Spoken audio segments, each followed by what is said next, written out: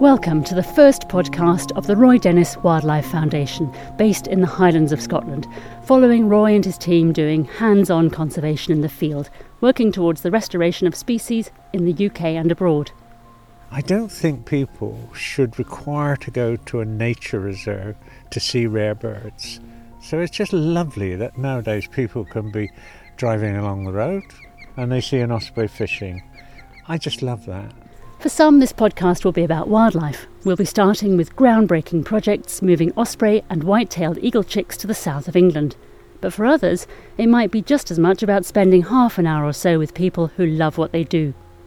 Some people say it's just too late to do anything about the environment. I really like hearing from people who know that they can and do make a difference. Every summer, at the house that Roy and I share in the Highlands, I meet a bunch of friends who are doing a great job for wildlife. This podcast will be their story. Roy has worked for decades on translocations, moving chicks from one area to another to spread the populations. But every year, whether he's planning to move birds or not, he starts by checking every osprey nest in his patch. We call this monitoring, and monitoring is quite detailed really, it has to be. And it starts with the spring when you check in April to see if the pair of birds are there. Then in mid-April, late April, have they got eggs? And then 5 weeks or so later, did they hatch? And this time of the year, late June, early July, you're going from nest to nest to see if they have young. It gets very personal because some of these birds live a long time. And in fact, one of them that I knew, Green Jay, she bred until she was 26 years old. So really from springtime you see the same bird coming back from Africa and breeding again, and it's fascinating.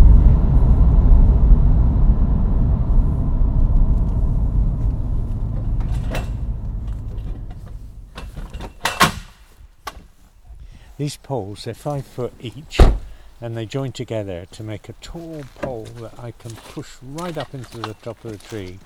And I've fitted a little mirror on the top, and with my binoculars I can see how many eggs or how many chicks are on the nest. That's the first indication that she definitely has young ones, because that's the female calling overhead. If you didn't have a licence, you'd be breaking the law now. Oh, you're breaking the law, yeah. They start making that noise above you, you should enjoy it, but go away. And if you come back, say to take photographs, then you're definitely breaking the law. So now we've got the mirror poised over the nest. Okay, then turn it, clip them in. Turn it round. And Roy's looking through his binoculars while the osprey circles overhead. I can see one. Carry on round. Now go the other way. When I was a kid, birdwatching on the south coast of Hampshire, I never saw an osprey. I didn't even know any of my friends had ever seen an osprey on migration. But it was a mentor and a pair of birds at Lochgarten in Strathspey, which began a lifelong link with osprey conservation. I was working as an 19-year-old on the island of Faroe, working at a bird research station, migration station, and an incredible man turned up called George Waterston, who was a famous ornithologist in Scotland, a very important ornithologist. And I got to know him when he came to Faroe that September, and he told me that the ospreys nested successfully in 1959, and would I consider being a warden there in 1960. I jumped at it and I got the job, and George was one of my most important mentors in my life, and I worked there for 4 summers when we just had the one pair. Yeah, there's 2 big chicks. Oh, great. Good. 2 big chicks and a dud egg. Yeah. Now you know it's worth the climb. This is year 3 of a 5-year project working with the conservation charity Birds of Poole Harbour to send 60 ospreys to Dorset. Well, that's heavy rain tonight, and I'm hopeful for tomorrow. The difficult thing is if the trees are very wet, it's really hard for the guys climbing.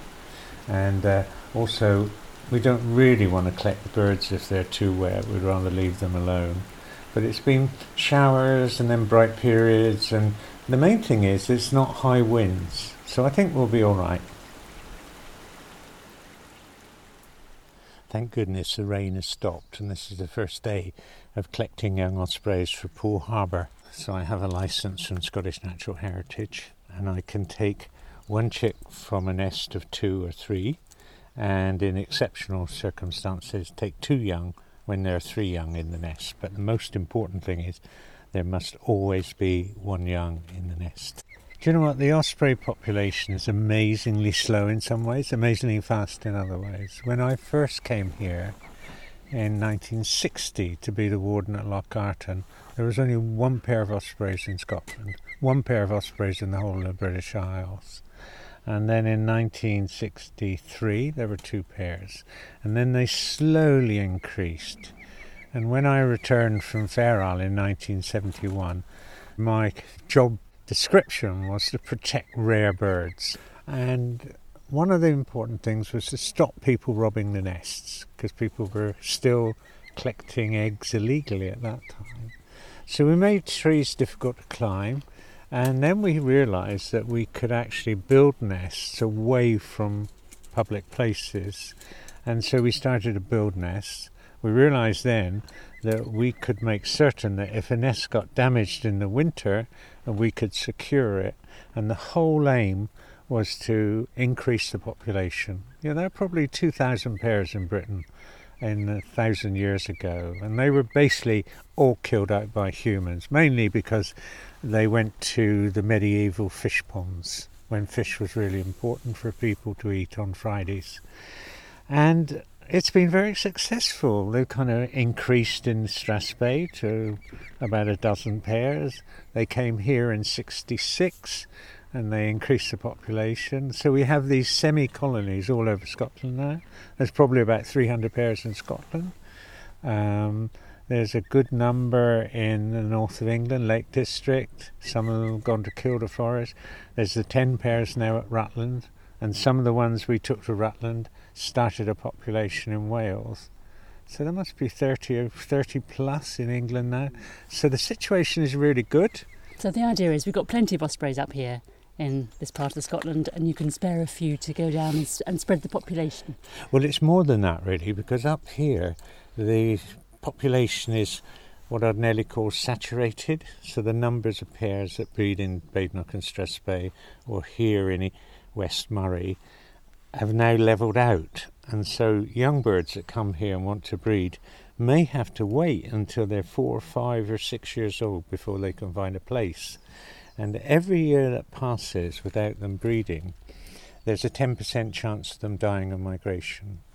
So in fact it kind of makes biological sense even that we remove some of the young ones and they grow up in a new place where there is no competition at the present time with other adults.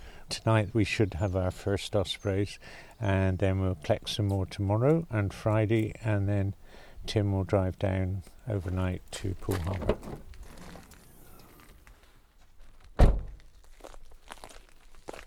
So I'm a doctor if you want to. No, I don't need the doctor. Do you never use that? I'm Tim McCrill and work with the foundation, have done for a couple of years. I'm actually based down in the south, but I've come up this week to start collecting the ospreys that we're taking down to Poole Harbour. So we're hoping to collect somewhere between maybe 9 and 12 birds for this year. And the whole idea is that we take the birds down to Poole when they're kind of able to look after themselves. So we're looking for birds that are a certain size. We're looking for ones that are looking really strong and healthy, as I say, a certain age. And Roy's monitoring over the last few weeks means we know which nest to visit today. And with a bit of luck, we should collect the first few birds over the course of today. So are you going up the tree? I don't think I'm going up the tree, but Ian and Fraser are going up the tree. They know these trees really well because many of the nests we're actually visiting are nests that Fraser and Ian have built over recent years, and that, continues the work that Roy's been doing for so many decades to build osprey nests. That means that those guys know those trees really well, which is a real help. We just need to get it over this branch, Fraser. My name's Ian Perks, I'm a tree climber, and I've been working with Roy and the foundation for the best part of 10 years. Okay. Now come down. I'm Fraser Cormack, and I've been helping Roy with his Osprey projects in the Basque Country and to Poole Harbour. I'm one of the two main climbers collecting the chicks for the project. We say to each other, me and Fraser, climb safe, climb safe. When we're climbing trees, it's a fantastic thing to do, but equally what you find is that every tree is different. So when you approach each tree, some of them you've climbed before and you'll know little bits and pieces about them, but the weather's been very wet the last couple of days. We're out collecting in the dry, but the trees are still very wet. It's changed the tree completely. It can be such a variable job with the tree climbing in the osprey nest. The osprey nests are generally at the very, very top of trees, and quite often around about here they're in very large non-native trees, so they can be quite a struggle to climb up some of them, and then you've got to get yourself around and onto the top of the nest at the very top of the tree, and sometimes the adult birds are dive bombing you and alarm calling. And quite often the chicks are just hunkered down, relaxed in the bottom of the nest, just wondering what's going on, and they tend to be very calm, and I sort of speak to them, and then I put my bag up onto the nest and then gently put the chicks into the bag and then lower them down, and quite often you don't take the time to have a look around, but when you do take a minute just to have a look around and have a look at the view that these birds get from their nest, sometimes it can be fantastic. Sometimes you can be a long way from the sea, but you can still see the sea, and you can see a loch where they fish, or a river, or a big country house. And some of them are in really fantastic settings, really beautiful places. One thing you'll find with some of the birds, they'll be big builders, so you'll come back one year and they've put another 6 inches on top of the nest. So when you're trying to get to that point of reaching over and getting the chicks, you'll suddenly find that from last year it's totally changed, because your reaches are just that little bit more limited by the amount of sticks they've put on the top. And if that means we can't take a bird, we can't take a bird. The safety comes first of us and the birds themselves. It's interesting, Fraser and I talked to we've got favourite trees, we've got trees we really don't like. There's a tree I quite like climbing by an old kirk, and it's really tall, it's a big tree, it's got a slight lean on it. Fraser doesn't like it at all, he hates it, he'll do anything to get out of climbing it. It just gives me the willies, this tree. I just a wee bit got the fear from it, and there's no reason. It's not technically difficult, it's not any taller than any other trees. It's just it's got this graveyard and an old church below it, and I just don't like that. I don't like the idea of pinging out of a tree into a graveyard. I mean, once you're at the bottom of the tree and you've got all your gear on, it's normally 15-20 minutes to get to the top, I'd say. Depends how efficient you are with your changeovers of the ropes and that sort of thing, but generally not too long once you've got all your gear sorted and organised. Quite often we're spiking trees because they're very tall and they have no branches for a long way, and you don't really want to be throwing throw lines up with the chicks being there, so we spike up these trees. These are climbing irons, some people call them, and we've got a line going round the main stem, and we spike on up, and then we get round it into the branches, and then we throw the ropes over and then attach to that, and then climb up some more, and you just slowly but surely work your way up the tree, always being connected to the tree, so you're always safe. You're never free climbing the tree like a kid would. You're always safe because they're very tall trees, and if you're doing it quite often, it just increases chances for something to go wrong if you're not being 100% safe. Okay, we're at the first tree of the day, and it's fair to say this one's going to be a bit of a challenge. It involves wearing my spikes, a lot of rope changes. It's at the base, it's really wide. How wide do you reckon that is about? Just looking at it here, the diameter of the tree is about 1.5 meters maybe. It's big at the bottom. Yeah. That's the diameter of it. It's a big tree. But it's going to be a sort of slow, steady spike to get to the top, and then we'll see how many birds are there, and then hopefully we can get a bird for Poole Harbour. And the one thing about this tree, because it's so big, it's not a tree where you can lower the chicks down to be ringed. It's a question of ringing the birds on the nest, because it's so busy with branches, there's lots of stuff in the way. To lower the birds down would take so long and potentially put them at risk. So the plan is to get up there, 2 of us going to go up, get to the top, see what's there, ring the bird on the nest, and if there's a bird to take for Poole, we'll take that down, clip it onto our harness and bring it down with us rather than lower it. But given the size and scale of the tree, this is a pretty special job, this one. Right, it's so tall, this tree. The most important thing is to put a knot in the end of this rope, because it's a stopper knot, so that if you come sliding down for any reason, this knot will stop you falling out the tree. So a pretty essential knot to tie. Right, It's a really special feeling being up there. Sometimes it can be a little bit nerve-wracking because you are very high up, but there's times when you just really relax, and you relax with the birds, and you can just really take in the view and enjoy what they're seeing every day.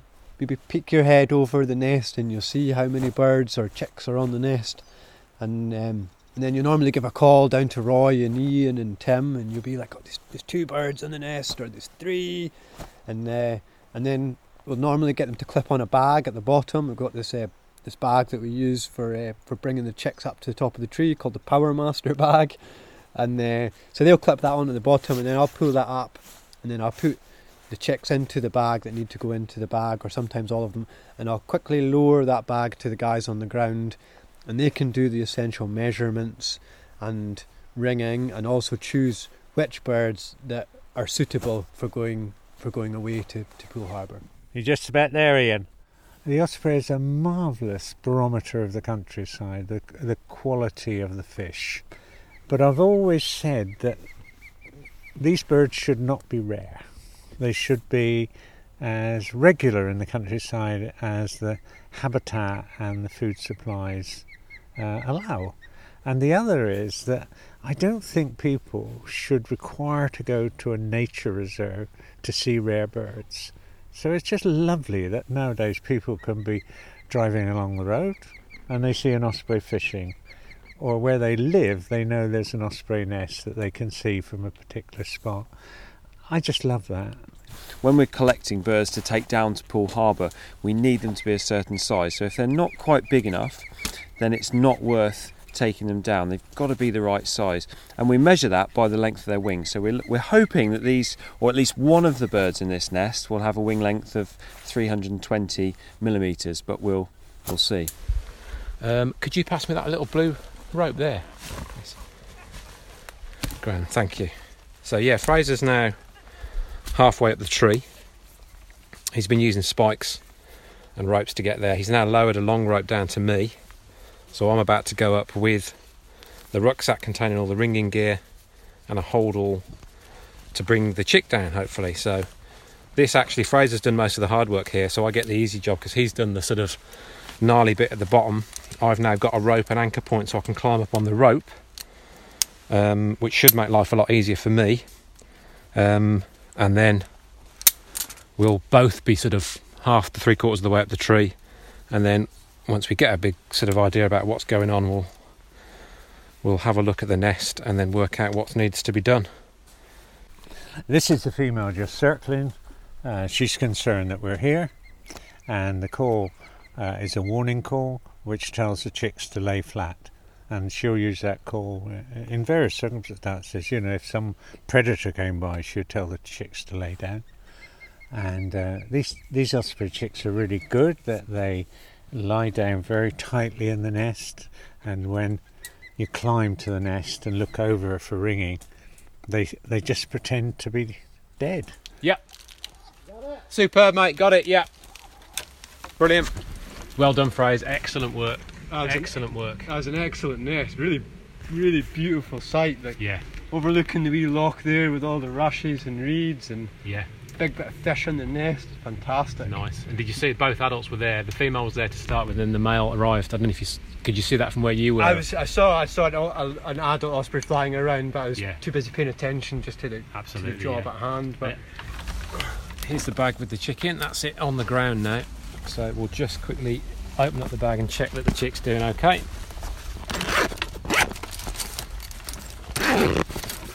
These chicks come from a tree that we reckon is something like 50 metres tall. And there it is, looking good. Looks in really good condition. You Really see good the really bright eye, and the wings are a good length. We'll measure them just to double check, but it looks the perfect size to take to Poole Harbour. Absolutely. It's healthy, it's alert, and it's fantastic. Really good condition. So what we'll do, we'll zip the bag up, we'll take it back up to the vehicle, and we'll do some measurements. It's privilege, really. You do feel like you're sort of in a different realm, a different world almost, you know. Particularly a tree like that where it's so tall, you are in a completely different environment to what we all take for granted down on the deck. you're up there almost in the stars, and the birds are around you, and it really is fantastic. It really just gives you a shiver down your spine. Even thinking about it now, it's making me feel really good about that tree.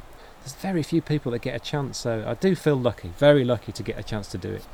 In the mid-90s, Roy began a project down at Rutland Water to translocate ospreys and restore them to England for the first time in 150 years.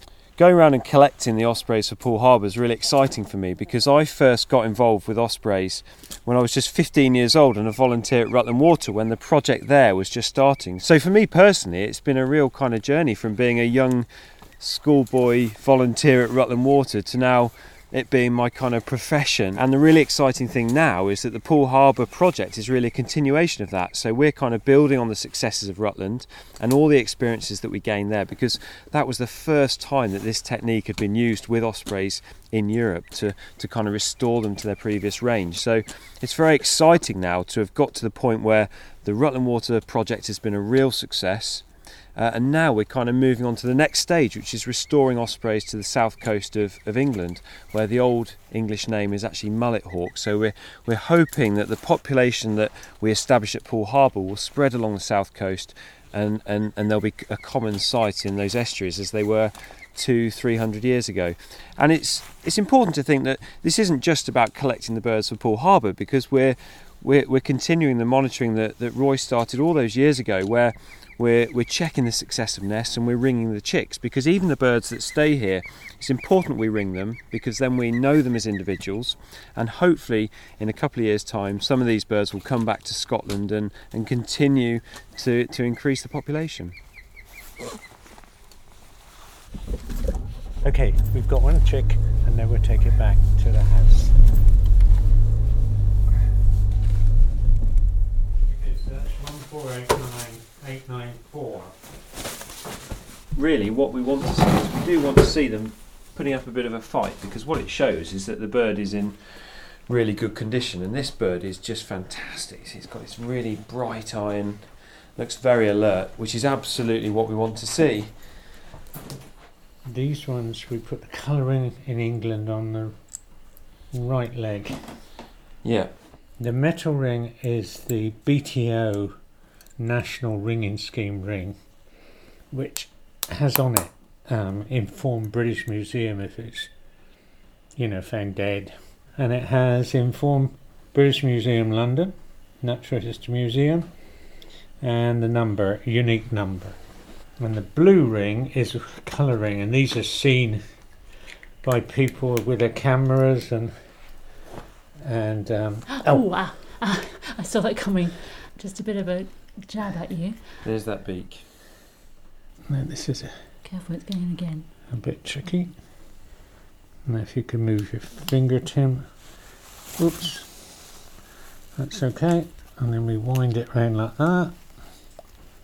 And that's the colouring on. And then I need to put a little touch of glue on it. How many of these colour rings, Roy, do you think you've put on over the years in Scotland? Thousands, Mary. So, that's the glue bit in your mouth. And that's I'll just take that out for you. There you great. go. So how many? A couple of thousand, I would think, at least. Yeah. So what is this osprey? 015. 015. And that one's going to go to Poole Harbour. What I find amazing is that this bird was in a nest, 3 hours ago, and it's really calm and really is interested in what's going on around it, but it's not at all worried. No, but you notice we move very quietly, and we're very quiet around the bird, and all these are more important things. The wing length is 368. Okay, now let me just put you down there like that. Now, come on, sit down there and put something over its head just to calm it. When you do that, I just need to get the tail length. These are a good indicator of how they're getting on 155. So this bird is probably over 6 weeks old, but it's still a couple of weeks away from flying, so it'll be in the pens at Poole Harbour for maybe a fortnight before we let it go. 1360. That's just a good weight for a male osprey. Right. Now put it in the right pen. Yeah. So that we can put these three together and they'll learn to feed. And the nice thing is that although that bird's had no fish today, now we can guarantee it has as much fish as it wants. So in a second I'm going to cut up some rainbow trout and it will have a really good feed. So its luck's in, really. It could have been sat in the exposed nest in the pouring rain that we've had today, but instead of which it's going to have a really good feed and it will be here and stress free. Okay, this one, if you could get one of the other ones. What you recognise on a day like this, when it was pouring rain this morning, is that working in wildlife management or nature conservation, there are so many things that are thrown up. You know, if it's raining, then the trees are difficult to climb. If it is really windy, then the birds might get blown off the nest if we go out there. If there's suddenly thunder in the distance, then the climbers must come down. And I think that's true of all the kind of projects we work on wildlife. You know, when I was trapping the squirrels and re-establishing them on the west coast, you'd think it was a good day. It was a lovely day. They'd been feeding close to the trapping areas for a week, and then you suddenly got deep snow and you have to leave it. So I think the most important thing for, you know, a person working in wildlife is to be able to work round all of these different things that get thrown up. And this evening, well, it's a nice day now, and Tim and Ian are going to go off to one last nest. And then tomorrow we know where there are 2 that we can get. You know, the maximum we could have taken down is 14, but we want to take down what are really, really good birds. And so 11 would be superb. And we'll soon be hearing how many birds went to Poole and how the move went. But this project, like every project, needs money to make it happen. Roy and his team rely on donations from people who like what they do. So, if you do, please go to the Support Us page of their website, www.roydennis.org. And credit for the music goes to Kai Engel. It's Realness, downloadable from the Free Music Archive.